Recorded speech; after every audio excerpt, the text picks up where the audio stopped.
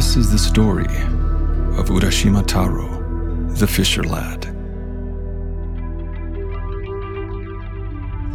Long, long ago in the province of Tango, there lived on the shore of Japan in the little fishing village of Mizunoi a young fisherman named Urashima Taro. His father had been a fisherman before him, and his skill had more than doubly descended to his son, for Urashima was the most skillful fisher in all that countryside, and could catch more bonito and tai in a day than his comrades could in a week.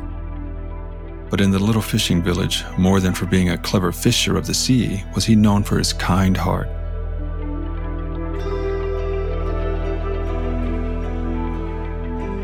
In his whole life, he had never hurt anything, either great or small, and when a boy, his companions had always laughed at him, for he would never join them with teasing animals, but he always tried to keep them from this cruel sport.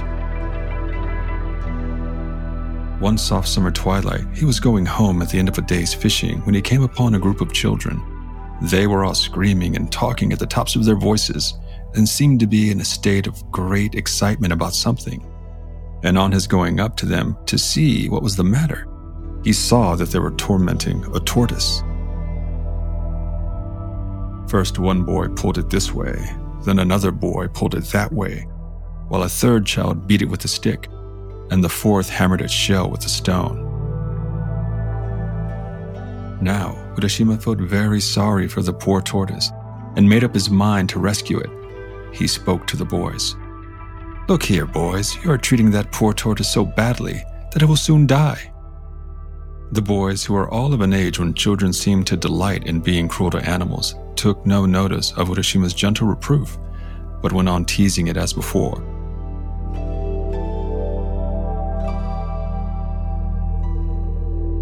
One of the older boys answered, "Who cares if it lives or dies? We do not. Here, boys, go on, go on." And they began to treat the poor tortoise more cruelly than ever. Urashima waited a moment, turning over in his mind what would be the best way to deal with the boys. He would try to persuade them to give the tortoise up to him. So he smiled at them and said, "I'm sure you are all good, kind boys. Now won't you give me the tortoise? I should like to have it so much." "No, we won't give you the tortoise," said one of the boys. "Why should we? We caught it ourselves." "What you say is true," said Urashima, "but I do not ask you to give it to me for nothing. I will give you some money for it. In other words, the uncle will buy it off you. Won't that do for you, my boys?" He held up the money to them, strung on a piece of string through a hole in the center of each coin.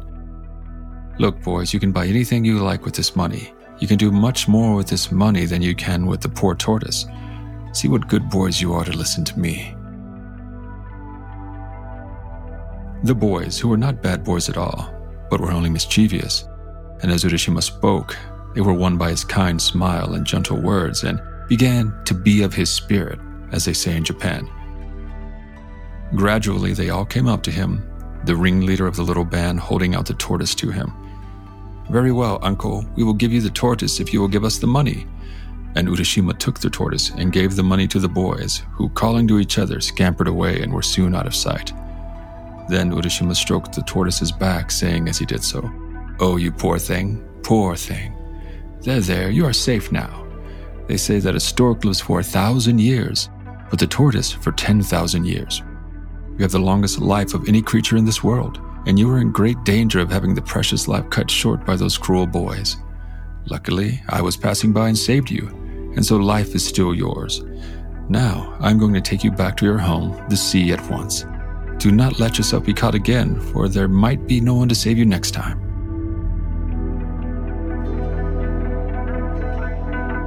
All the time the kind fisherman was speaking, he was walking quickly to the shore and out upon the rocks. Then putting the tortoise into the water, he watched the animal disappear and turned homeward himself, for he was tired and the sun had already set.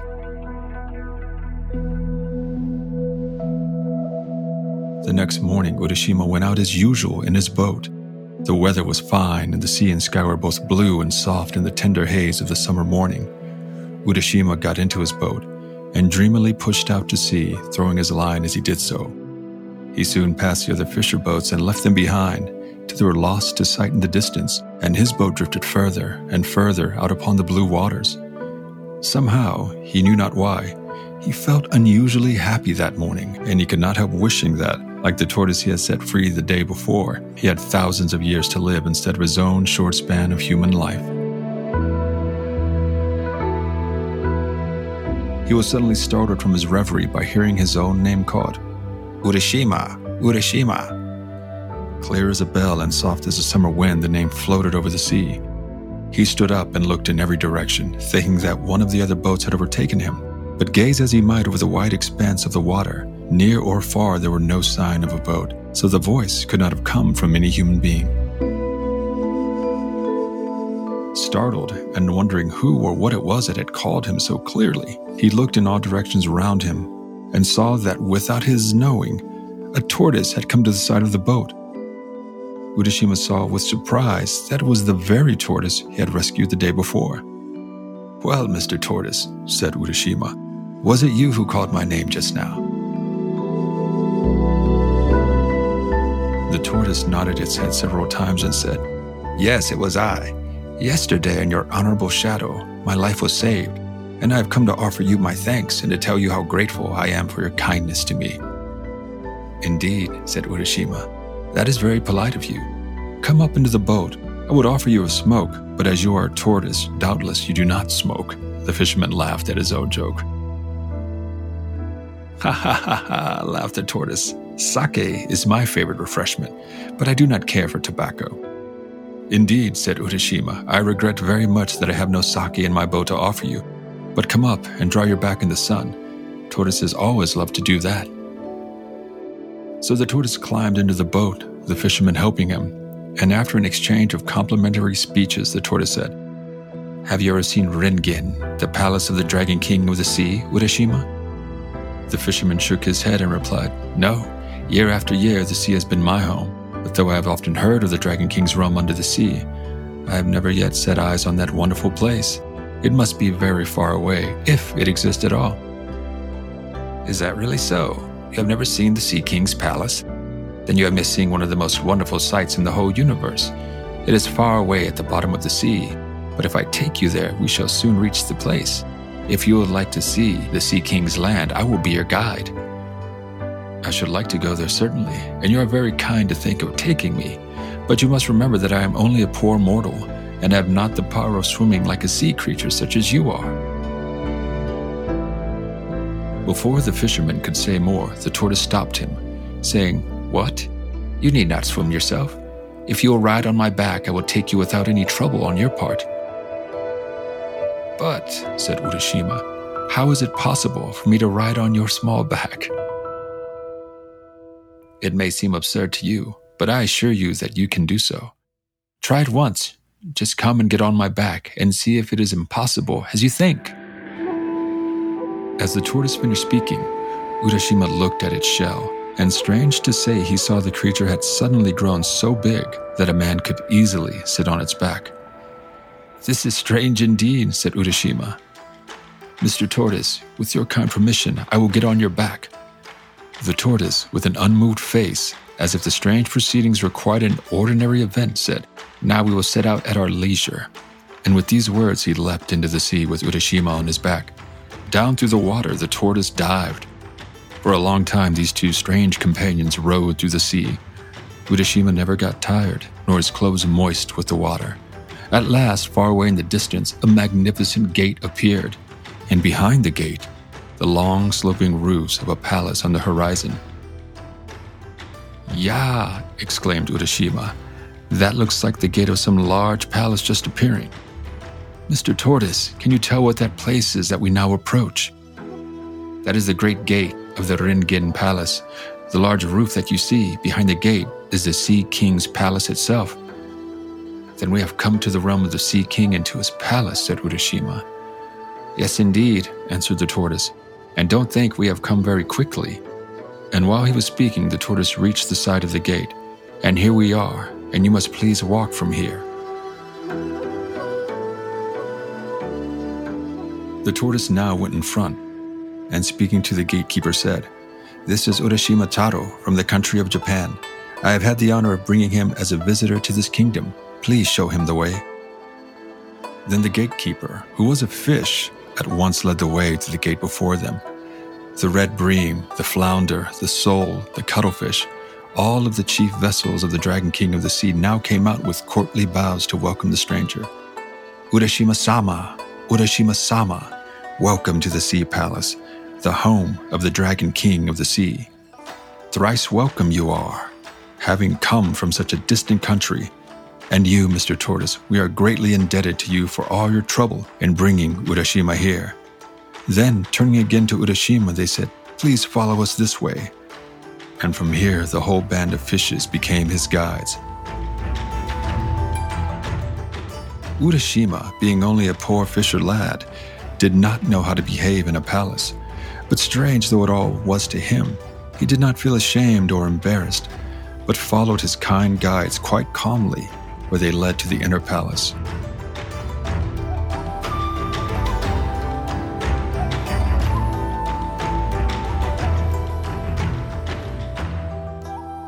When he reached the portals, a beautiful princess with her attendant maidens came out to welcome him. She was more beautiful than any human being, and was robed in flowing garments of red and soft green like the underside of a wave. And golden threads glimmered through the folds of her gown. Her lovely black hair streamed over her shoulders in the fashion of a king's daughter many hundreds of years ago. And when she spoke, her voice sounded like music over the water. Urashima was lost in wonder while he looked upon her, and he could not speak. Then he remembered that he ought to bow. But before he could make a low obeisance, the princess took him by the hand and led him to a beautiful hall and to the seat of honor at the upper end, and bade him be seated.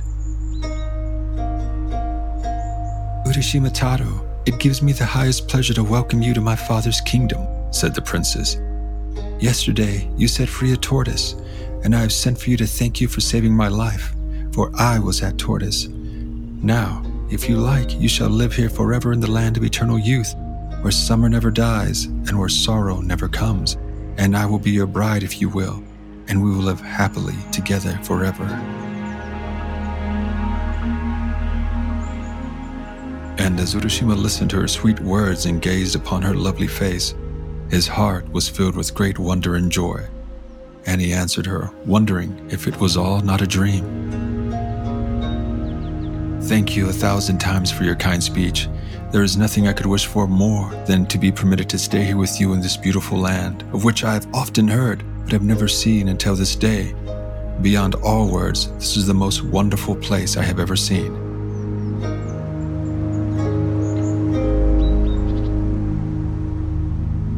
While he was speaking, a train of fishes appeared, all dressed in ceremonial trailing garments.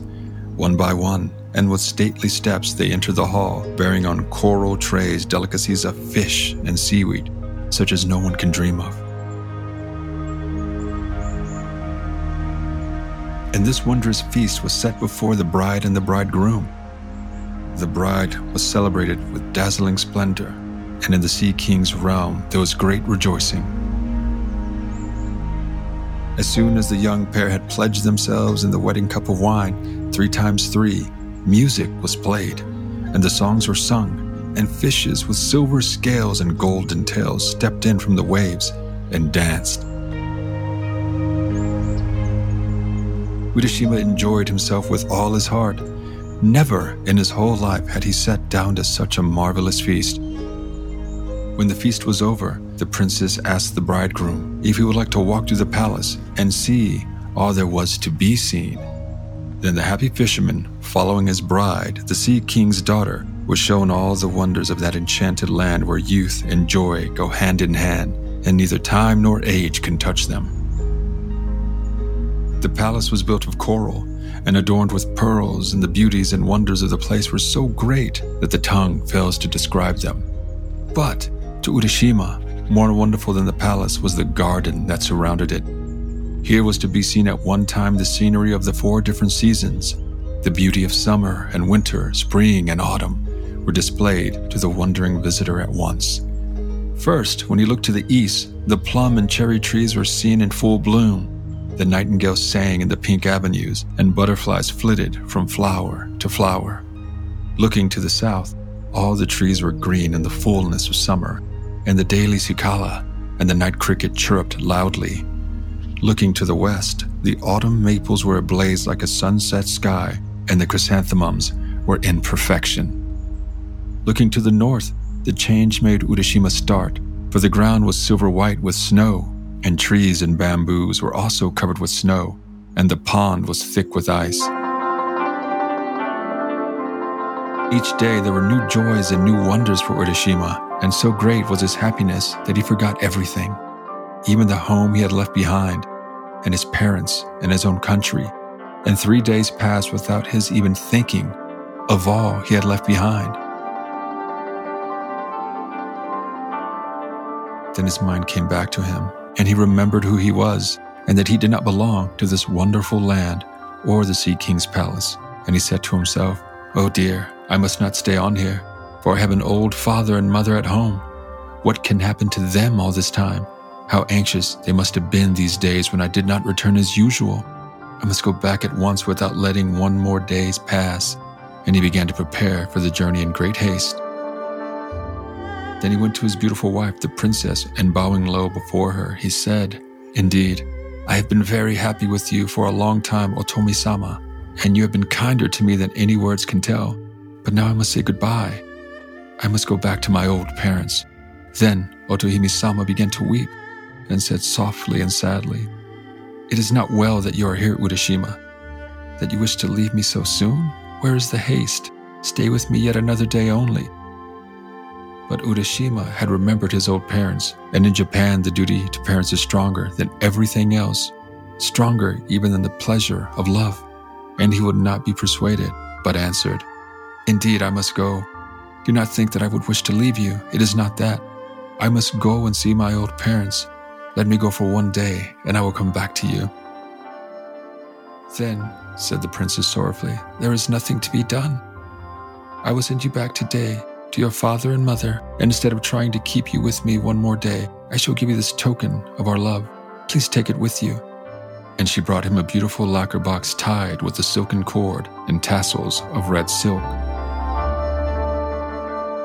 Urashima had received so much from the princess already that he felt some compunction in taking the gift and said, "It doesn't seem right for me to take yet another gift from you after all the many favors I have received at your hands. But because it is your wish, I will do so." And then he added, "Tell me, what is this box?" "That," answered the princess, "is a tamate bako, and it contains something very precious. You must not open this box, whatever happens. If you open it, something dreadful will happen to you. Now promise me that you will never open this box." And Urashima promised that he would never open the box, whatever happened. Bidding goodbye to Otohime-sama, he went down to the seashore. The princess and her attendants followed him, and there he found a large tortoise waiting for him. He quickly mounted the creature's back and was carried away over the shining sea into the east. He looked back to wave at his wife, till at last he could see her no more, and the land of the Sea King and the roofs of the wonderful palace were lost in the far, far distance. Then with his face turned eagerly towards his own land, he looked for the rising of the blue hills on the horizon before him. At last the tortoise carried him into the bay he knew so well, and to the shore from whence he had set out. He stepped onto the shore and looked about him while the tortoise rowed away back to the Sea King's realm. But what is the strange fear that seizes Urashima as he stands and looks about him? Why does he gaze so fixedly at the people that pass him by, and why do they in turn stand and look at him? The shore is the same, and the hills are the same, but the people that he sees walking past him have very different faces to those he had known so well before. Wondering what it can mean, he walks quickly towards his old home. Even that looks different, but a house stands on the spot, and he calls out, "Father, I have just returned." And he was about to enter when he saw a strange man coming up.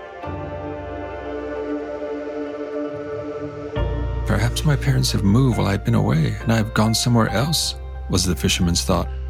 Somehow he began to feel strangely anxious. He could not tell why. "Excuse me," he said to the man who was staring at him, "but till within the last few days I have lived in this house. My name is Urashima Taro. Where have my parents gone, whom I left here?"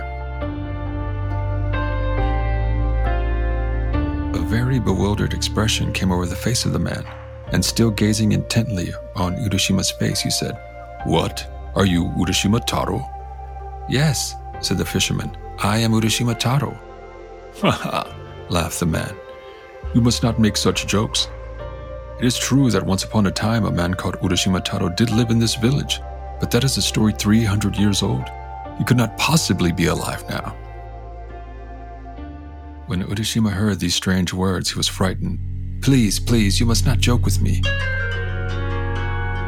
I am greatly perplexed. I am really Urashima Taro, and I certainly have not lived 300 years till 4 or 5 days ago I lived on this spot. Tell me what I want to know without more joking, please." But the man's face grew more and more grave, and he answered, "You may or may not be Urashima Taro, I don't know. But the Urashima Taro of whom I heard is a man who lived 300 years ago. Perhaps you are a spirit to come revisit your old home?" "Why do you mock me?" said Urashima. "I am no spirit. I am a living man. Do you not see my feet?"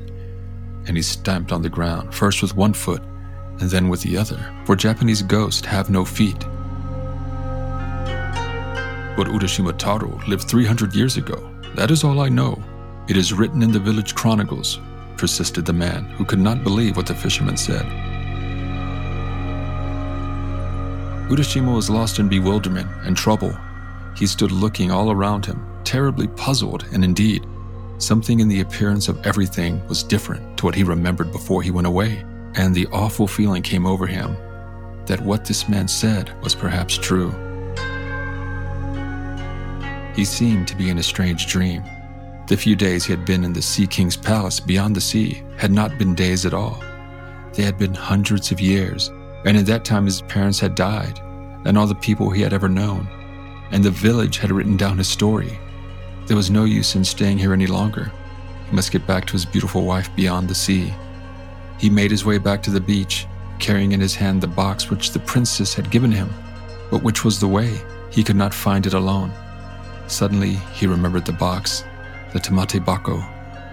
The princess told me when she gave me this box never to open it, that it contained a very precious thing. But now that I have no home, now that I have lost everything that was dear to me and my heart grows thin with sadness, at such a time, if I open the box, surely I shall find something that will help me, something that will show me the way back to my beautiful princess over the sea. There is nothing else here for me now. Yes, I will open the box and look in. And so his heart consented to this act of disobedience, and he tried to persuade himself that he was doing the right thing in breaking his promise. Slowly, very slowly, he untied the red silk cord. Slowly and wonderingly, he lifted the lid of the precious box. And what did he find? Strange to say, only a beautiful little purple cloud rose out of the box in 3 soft wisps. For an instant, it covered his face and wavered over him as if loath to do so, and then it floated away like vapor over the sea.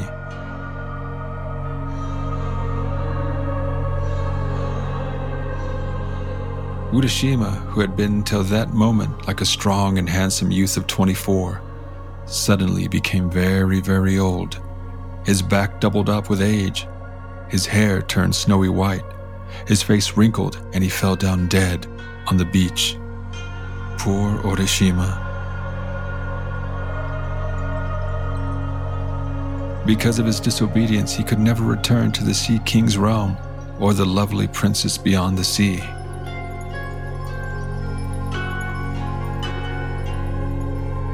Little children, never be disobedient to those who are wiser than you,